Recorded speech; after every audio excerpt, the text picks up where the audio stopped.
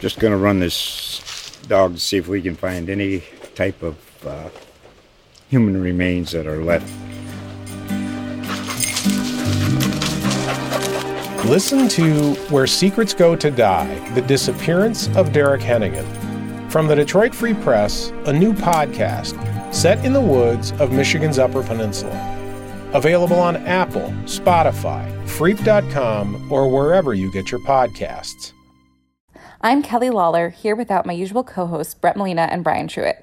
As you probably know, it's been a big week for the news. Everyone at USA Today has been helping cover the inauguration, and as a result, we didn't have time to record a new episode this week. But we didn't want to leave you guys hanging, so we're rerunning an episode that we think you all will find particularly relevant on a week when politics is top of mind. So please enjoy our episode from June 2019, when Brian interviewed Emily Brandwin and Philippe Reines, hosts of the podcast Unredacted. They talked about the best and worst shows to imitate government agencies and how politics influences pop culture. Have a wonderful weekend. We'll be back with a new episode next week. In the great halls of USA Today, we assemble the newsroom's mightiest nerds. Brett Molina. I'm so sorry for the producer of this podcast. Kelly Lawler. I will fight you on it. Brian Truitt. Spoiler town! Together, they form the Mothership. Their mission? To harness their collective encyclopedic knowledge of nerdiness in all its forms. To dissect every trailer, plot twist, and game released for the geekiest of fans. The Mothership, saving the universe from bad comic book adaptations every Friday.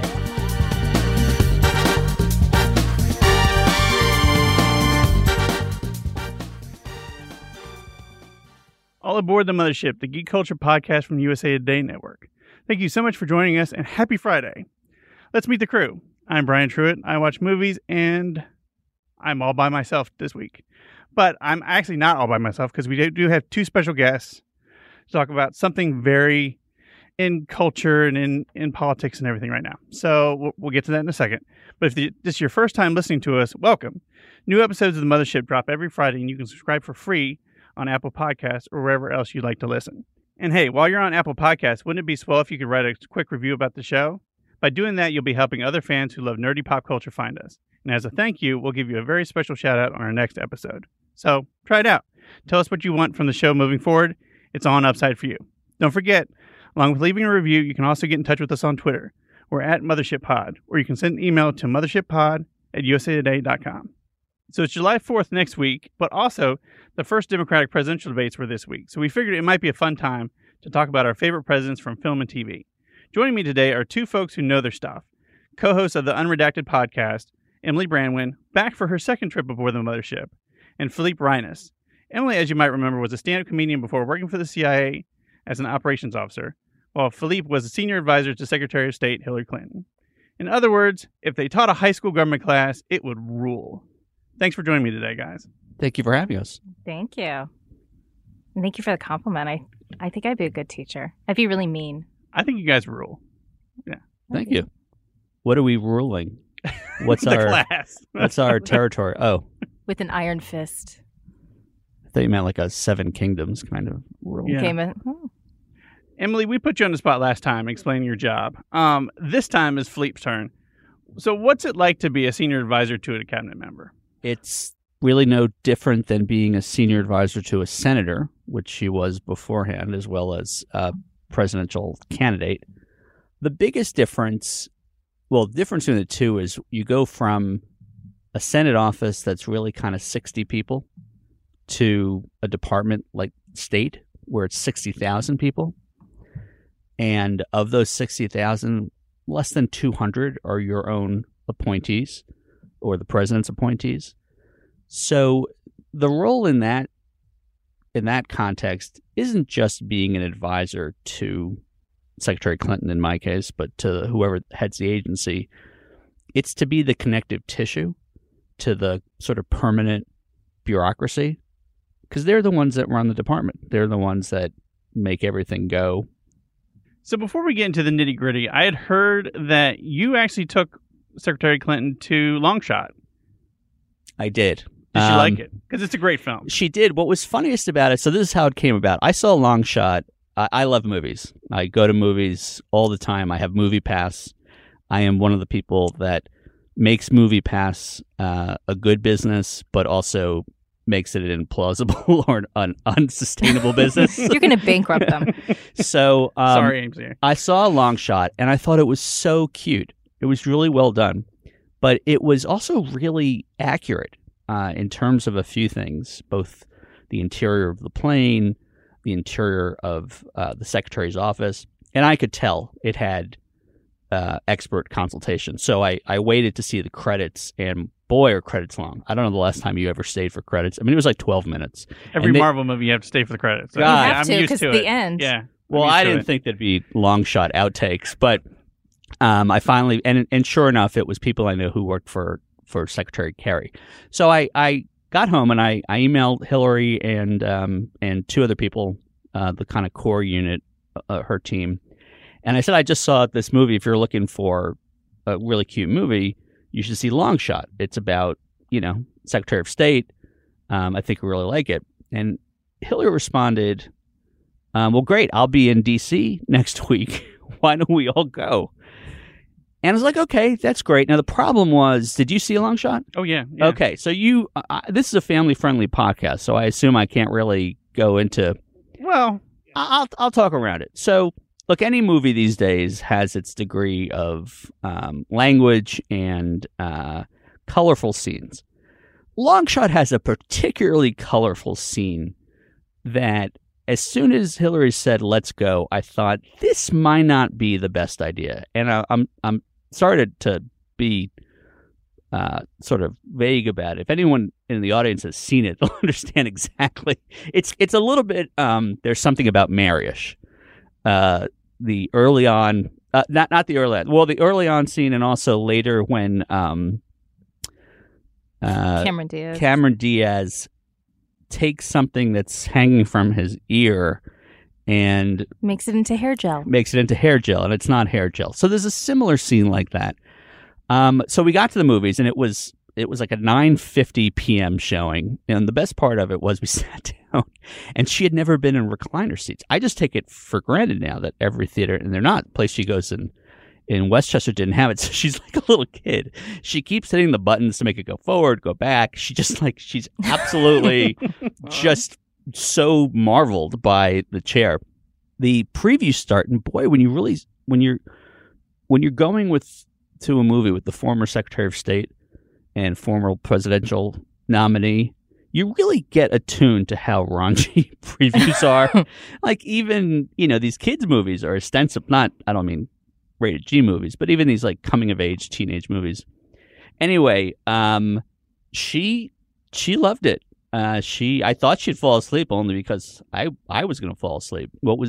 So aside from the chair part, which again was hysterical, and Emily actually met her the day after, and we talked a little bit about it when we interviewed her for our podcast Unredacted, and I brought up the movie, and her first thing was I don't understand, writers in Hollywood need a thesaurus. Everything is F this, F that, and she was saying it full on. I'm not saying Which was delightful, by the way, to hear Secretary Clinton actually drop the F-bomb a few times. I was like, oh, please do it again, say it again. Do it again. I literally was like, did she say that? And I kind of looked at Philippe, and he gave me a look. I'm like, oh, she's really saying I it. mean, she's not a foul mouth, but No. She was accurately pointing out that I was saying a lot. But the funniest part was, as we were just sitting there waiting for the movie to start, it was surprising. Like, I do this thing where I kind of time movies so that they're out for a couple of weeks, and I try to see like a daytime movie where there's no one else there, and I'll look at Fandango or the movie's website to time it, and there was no one there. And the night before, suddenly there were a couple of dozen seats sold, to the point where I thought maybe the theater or someone told someone, because the Secret Service went the day before, and I couldn't tell how many seats the Secret Service was buying around her. And as people came into the theater, you could see they'd look over at her and think, is that Hillary Clinton? No. Why the hell would Hillary Clinton be at movie at 10 o'clock at night on a Monday.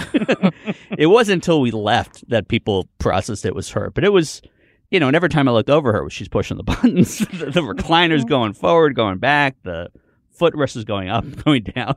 What was her movie snack? She not only didn't have one, she refused.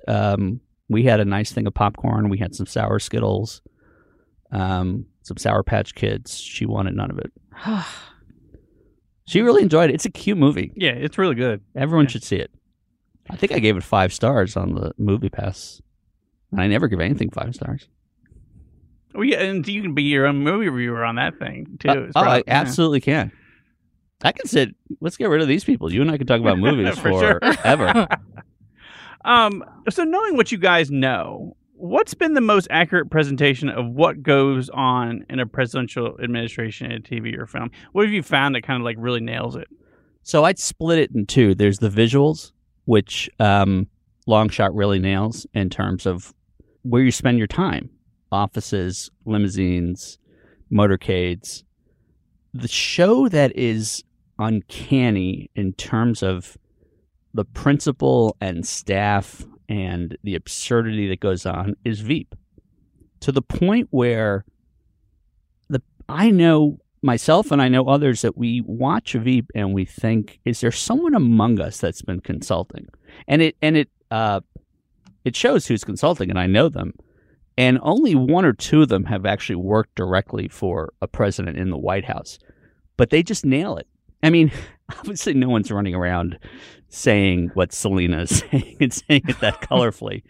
But the notion of the stupidest little mistakes becoming the biggest deals, and the principal just looking at their staff and being like, what the hell's wrong with you people? You're supposed to be helping me, and you're more than a bird. You're more of a burden than anything else. It just really hits home. And it's surprising because it's the last one that should. The West Wing, we didn't always walk around in the hallways at an incredibly fast pace talking to each other. Veep. I'm going to go with Veep. Emily, how about you? I'm not going highbrow.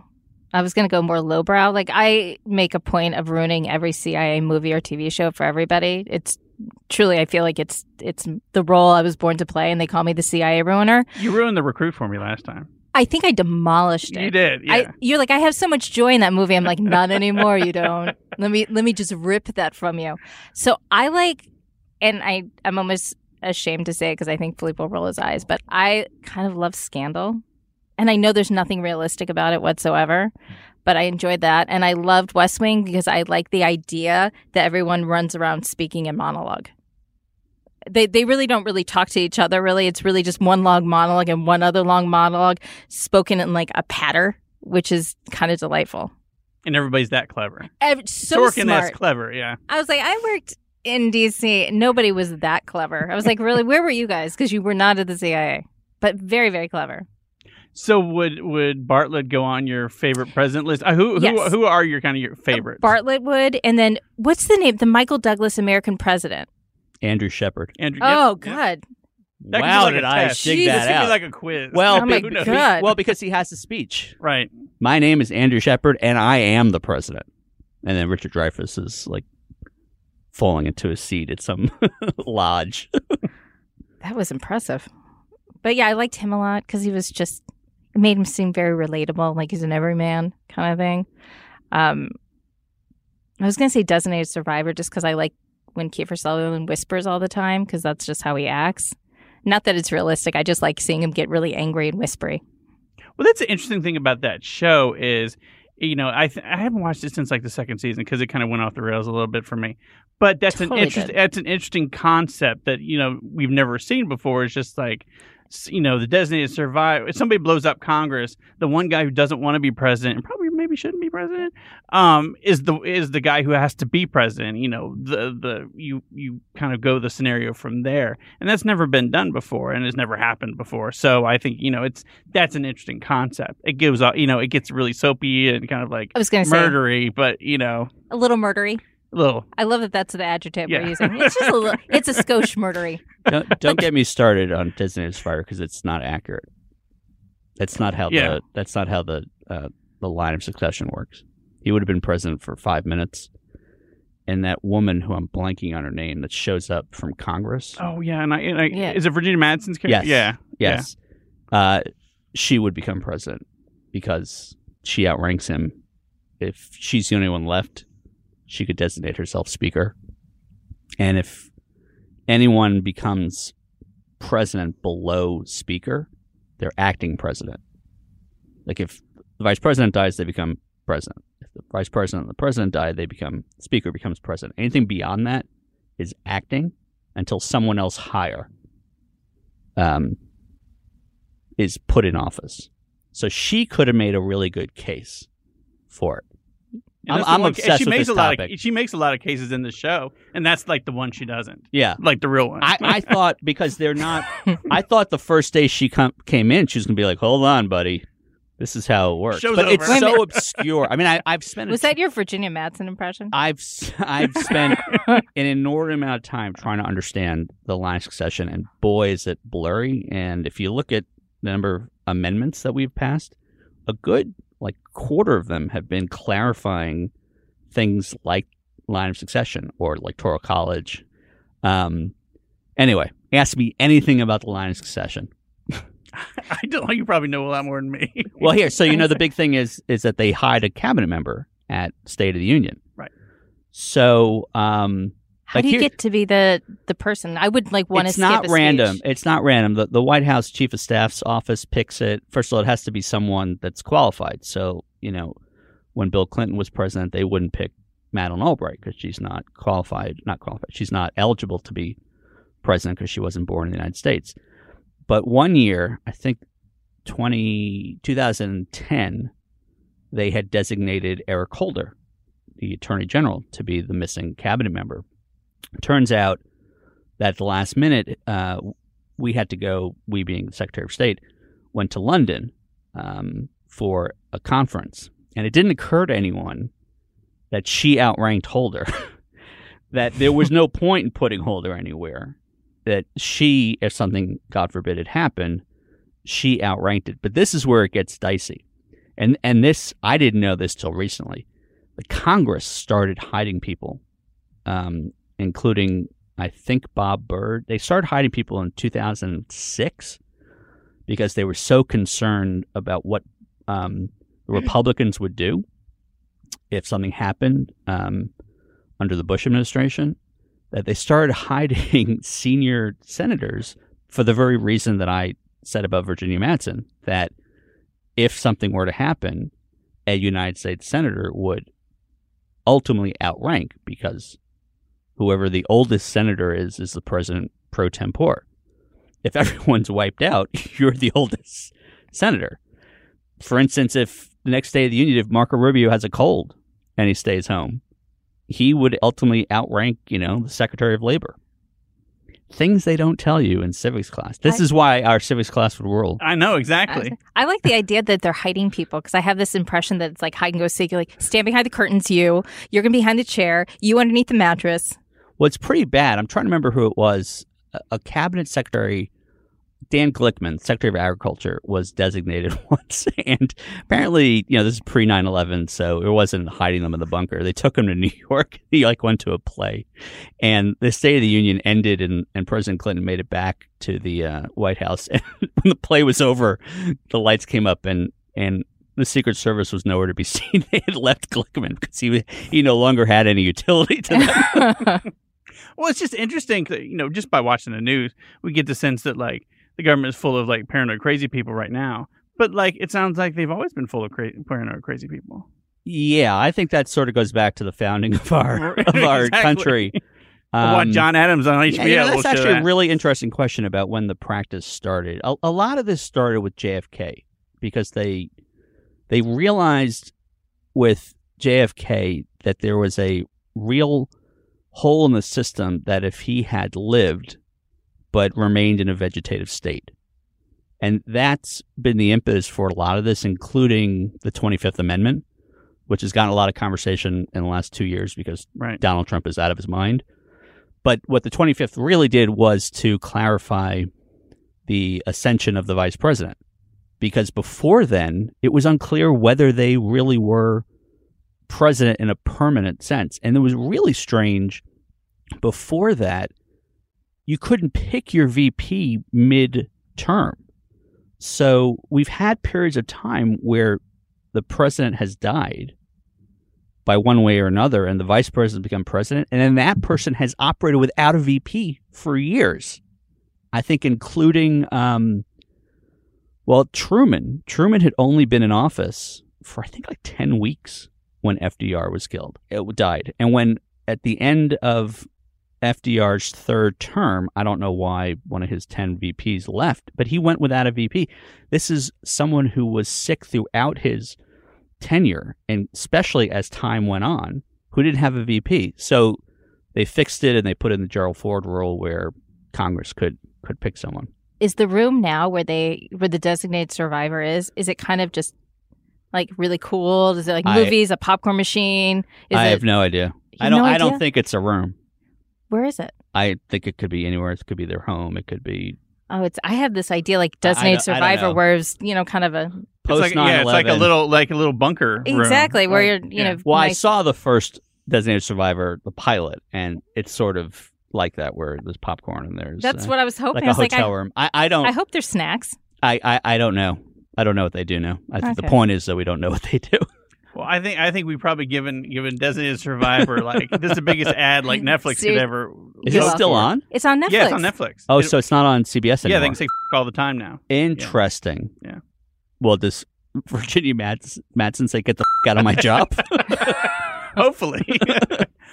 So Tom Kirkman isn't big high on your list.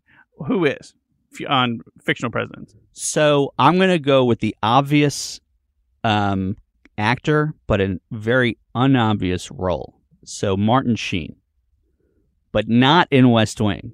Martin Sheen in The Dead Zone is, I think, one of the more entertaining characters. And if anyone hasn't seen it, because it probably dates ourselves a little bit, even worse, it's a reboot. But it's a Christopher Walken movie where the president turns out to be just, his whole point of doing this is that he wants to blow up the world. And he becomes president, or in a parallel universe, he becomes president and does exactly that. But Christopher Walken can see the future and assassinates him. But I thought Martin Sheen was pretty good in that. Not exactly the best American president we've had, but Martin Sheen shares. So I had dinner a few years ago with Tony Goldwyn. Yeah. And I told Tony Goldwyn that he and Martin Sheen are the only two actors I can name who have played both presidents and chiefs of staff. Because Martin Sheen does it in American President, Tony Goldwyn does it in The Pelican Brief. Oh, right. Oh, yeah. You are a font of knowledge. I just saw Clear and Present Danger last night, and I'm blanking on his name. They're all good. The thing that's really weird to me is we've unfortunately, out of 44 men who have served, we've only had one African-American president. But boy, in movies where the world is about to explode, they all have African-American presidents. 24 had two. 24 had two. Yeah. Danny Glover in 2012, the movie 2012. Mm-hmm. Morgan Freeman in Deep Impact. Yep. Jamie Foxx in White House, not White House Down, the other one. It seems really horrible. Olympus Has Fallen? No. White House Down. Yeah, White House Down. Yeah. White House Down. It seems horrible that every time Hollywood needs to cast an African American president in a situation where the country doesn't survive, that they choose minority. What about women? Because I'm trying to think. There's been House of Cards. Independence Day 2 has right. And what's it? And Mellie from Scandal. She's absolutely gorgeous. Not Selena, but she's certainly the most gorgeous fake president we've ever had. And Gina Davis. Oh yeah. In what is it, Commander in Chief? Yes. Yeah. That was like on for like a hot second. Does Téa Leoni become president in? I feel like she might run for president. I stopped watching that show too. Me too. Charlize Theron. I would have voted for her. I would have voted for her. She's also lovely in real life. Just throwing out there. I sometimes see her with her kids getting frozen yogurt in LA. Just wanted to throw it. She's I lovely. can't get past anyone who's dated Sean Penn. Sort of a demerit right there. So you're telling me if Charlize was like, "Hey, you want to go out?" and you'd be like, "No." Well, not only that, but she's been quoted in the last few months saying she's incredibly single and no one ever asks her out. Maybe it's the Sean Penn factor. It could be. I'll have Or to the tell fact her. that she's Charlize Theron Yeah, and she's that intimidating. too. Probably. Yeah. A little bit. A little bit. So who's the worst? Absolute worst. The worst TV, the worst. Mm-hmm. Just someone Fictional you president? can't, like just when you think of it, you're just like, oh god. That's a tough one. I'm blanking. Me too. Because it's usually just so cool that they're president. What's 1600 Penn? Or that sitcom With Wesley This- Snipes. No, not the Oh, sitcom. I meant the Josh Gad No, sitcom. Yeah, that's what I thought. Me too, which I loved, and I was so sad it went away. No, Wesley Snipes. I'm trying to remember who. Alan Alda's the bad guy, and the president is someone else. Which I think is lovely because I like seeing Alan Alda as a bad guy because It was terrible. And he played the president in Canadian Bacon. I don't know. Interesting. Yeah. Interesting. But I can't. Now remember you're that- digging that- deep. I can't Yeah. remember that one that That's he a- was vice. Well, no, there was the one with. I mean, there've been Aykroyd bad and movies. Aykroyd and James Garner. Where the two of them go on the run. Yeah, I love that Yeah. movie. It's totally stupid, but I love it. Oh, it's a great movie yeah, with Jack Lemmon right. and Jim Garner going on the run because they're being hunted by the current president. Yeah, Dan Aykroyd. But it turns out not to be. Dan Aykroyd's not the bad guy. It's the VP. It's yeah. a sort of numbnut VP. But that's a funny movie because they were Garner and Lemmon defeated each other, or one knocked the other out, and one's Democrat, one's Republican, and they just bicker the entire time. That's a cute movie. Yeah. Any movies with presidents tend to be just funny or cute. What about the one with Mandy Moore in it? What is that? Wasn't it American Daughter? That was Kate. What was it? No, Katie that Holmes? was Katie Holmes. First daughter. Was Was it it first First daughter? Daughter? But wasn't there Michael Keaton was the father, was Wait a the minute. president. wasn't there a Mandy Moore one with Might have been, but the First Daughter movie is Yeah, it was First is Daughter. Katie Holmes? Katie Holmes and Michael Keaton. But Ah. no, you're right though, because there was one Mandy. Oh God. But that's The Pretender. Well, Right. I remember they came out. Oh, right you on know who top of doesn't get each enough other, credit? though. Is Jeff Bridges Yeah. in The Contender. Yeah. I'm not even a huge Jeff Bridges fan, but boy, does he knock it out of the park in Contender. Chasing Liberty, yes. There you go. If you hold on a second. If you got to use Google to find out, Wait, no, then no. it's not a real movie. You were looking at Google before we even got on the show to give yourself No, some I just prep. couldn't remember the Christopher Walken movie. But this rest of this stuff I've been doing from You've been years of obsession. Chasing Liberty. I feel validated. So, in the spirit of debates, Yes. so Andrew Shepard, Jed Bartlett, and I'm going to throw in Thomas Whitmore from Independence Day because he's a great orator. Who wins that debate? It's not Bill Pullman. Oh. Bill Pullman's sort of like, I feel bad for Bill Pullman because I feel like everyone confuses him for like every other actor that kind of or looks Bill the same. Paxton. Or Bill Paxton. Well, Bill Paxton's dead now, so that What's even worse to be confused with yeah. Bill. Yeah. But any Bill, they're always like, the Bill guy. Well, here's the problem comparing Bartlett and Andy Shepard. Just to remind the viewers that I remembered the Andy Shepard name just Yes. absolutely out of nowhere. They're both Sorkin movies, and actually a bunch of their lines are identical. There are a lot of lines in American President that were then in West Wing. I think Bartlett, because Bartlett at his peak, at his sharpest, was just unstoppable. One of the best scenes in West Wing is when he's, I'm blanking on his name, but Barbara Streisand's husband. Brolin? Brolin. Played his competitor. And That's my wheelhouse. You just said Babs. I'm like, I'm here for you. It's my wheelhouse. Brolin and Bartlett have this awkward meeting during a play in New York. And Bartlett is a little condescending. And Brolin, explains why he doesn't like Bartlett. And then he does the famous, Bartlett says, I'm a little distracted. One of my agents was just killed. And Brolin says, crime. I don't know. And then a few minutes later, Bartlett is walking out of the room and says, "Just so you know, crime, I don't know, is the moment I decide to kick your ass." I bet you everyone listening just got the chills the way I did watching. It was like he was right here in the room. I closed my eyes and I thought, oh my God, am I in the West Wing right now listening? Your reenactment was amazing. Andy Shepherd is also, he doesn't have his footing. It's only at the very end he kind of gets his... Because love lifts him up. Love got in the way. That's a very optimistic way to look at that. Love lifted him up. But love also cost him 10 points of approval rating. So, Emily, we didn't get to your worst. My worst? And who you're picking you on know, debate. I feel bad. Like, some of the movies I feel like a little ashamed I haven't seen. I've never seen Independence Day. Should I feel shame about that? You should watch Independence Day. Not the second one. What about the third or the fourth one? I'm sure there's only two? Yeah. Really? There was like 20 years between. Okay. And they should have never gone back. What about who's the president in the Harrison Ford one, the Jack Ryan? Wasn't there a president? That's what we're talking about, Clear and Present Danger. That's Clear and Present Danger. Yeah, I'm not good. Some of these I haven't seen. And he played president well, in Air Force One. That's what I was thinking. There's also Sum of All Fears. That's right. Did James Earl Jones ever become president in one of those? No. I can't remember. He actually dies. No, in the books, Jack Ryan becomes president. Right.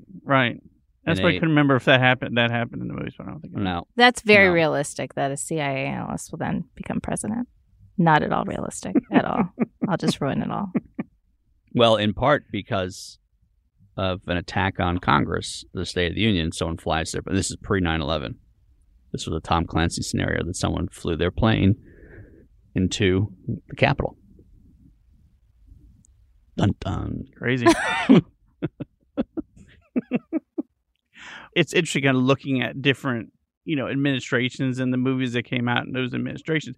Do you feel like our culture and our movies reflect, you go back to the 70s and, all the President's Men, obviously, but kind of like there was a lot of paranoid, kind of like 3 Days of the Condor kind of like paranoid stuff in the Nixon era. And, I feel like now we're going to have a lot of things like Long Shot, more uplifting things because, our government's a garbage fire.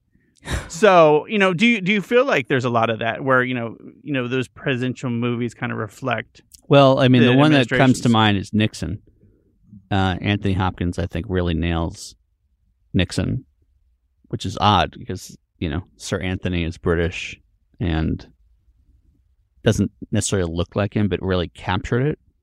I don't know if you've ever seen 13 Days, but Bruce Greenwood plays JFK.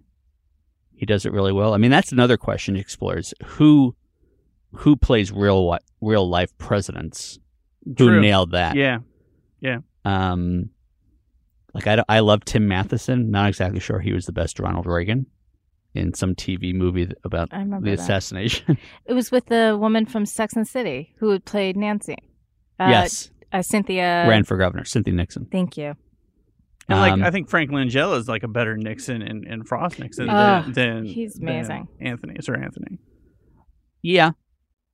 The problem I think with Langella is that it's so much of it is shot in the confines of the interview, while Hopkins is a lot of it in the White House. You really sort of get the sense of the state of mind he was in his final throes. Right.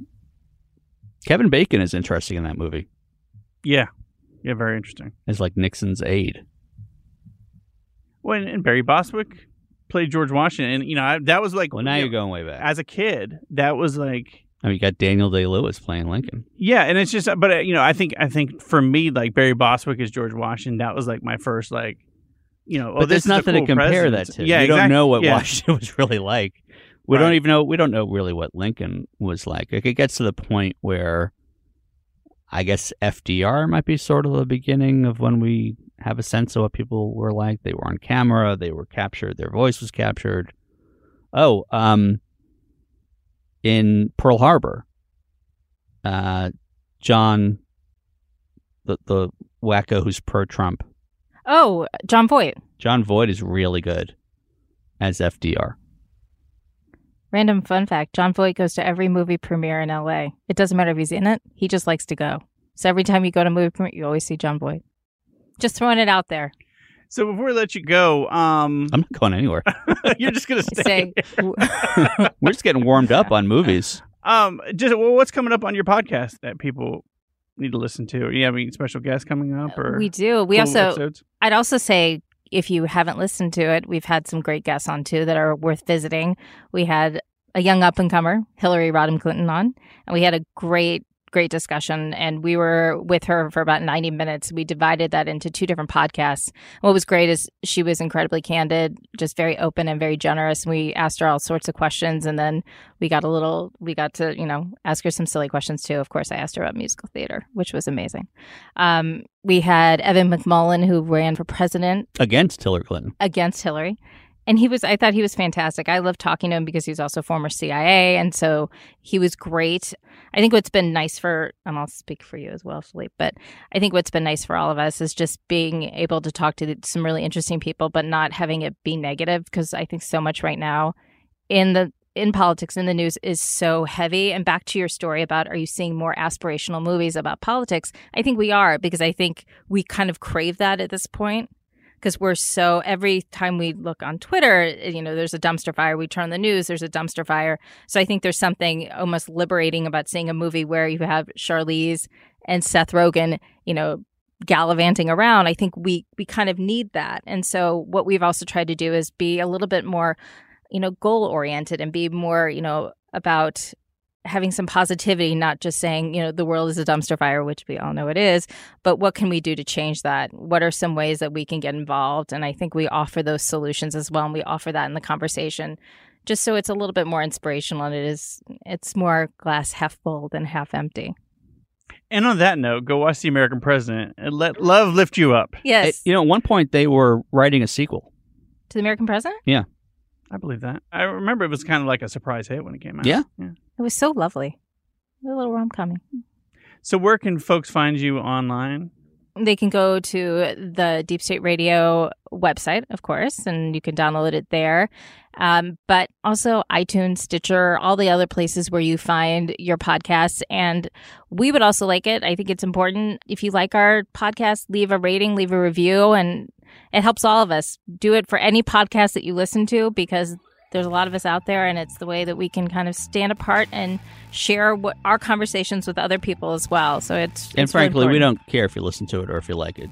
We would appreciate if you went and left positive reviews. Yeah. On iTunes, and if you can get your blind reviews, your roommates, your parents, make up some people.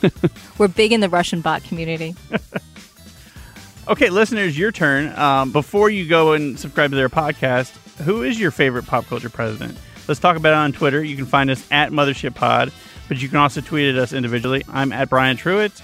Brett Molina is at Brett Molina 23. Kelly Lawler is also out this week. She's at KLaws. Where can folks find you guys on Twitter? My handle is at Philippe Reines, spelled out as it sounds. No, I'm kidding, because no one gets that right. It's at PhilippeRein as in Nancy, ES as in Sam. You can check out Unredacted, our podcast, at Unredacted DSR on Twitter. And I am at CIA Spy Girl, which is not a very subtle handle. I know. But it's catchy. Yeah, that is true. And don't forget, you can email us too. We're at mothershippod@usatoday.com. But we're going to wrap things up here. Thank you so much for listening. Thanks to Philippe and Emily. Thank you. For the second time coming back.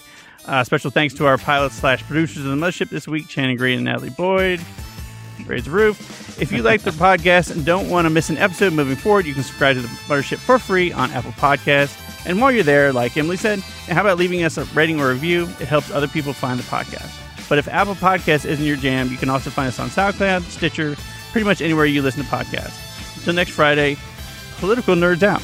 See you on the feud.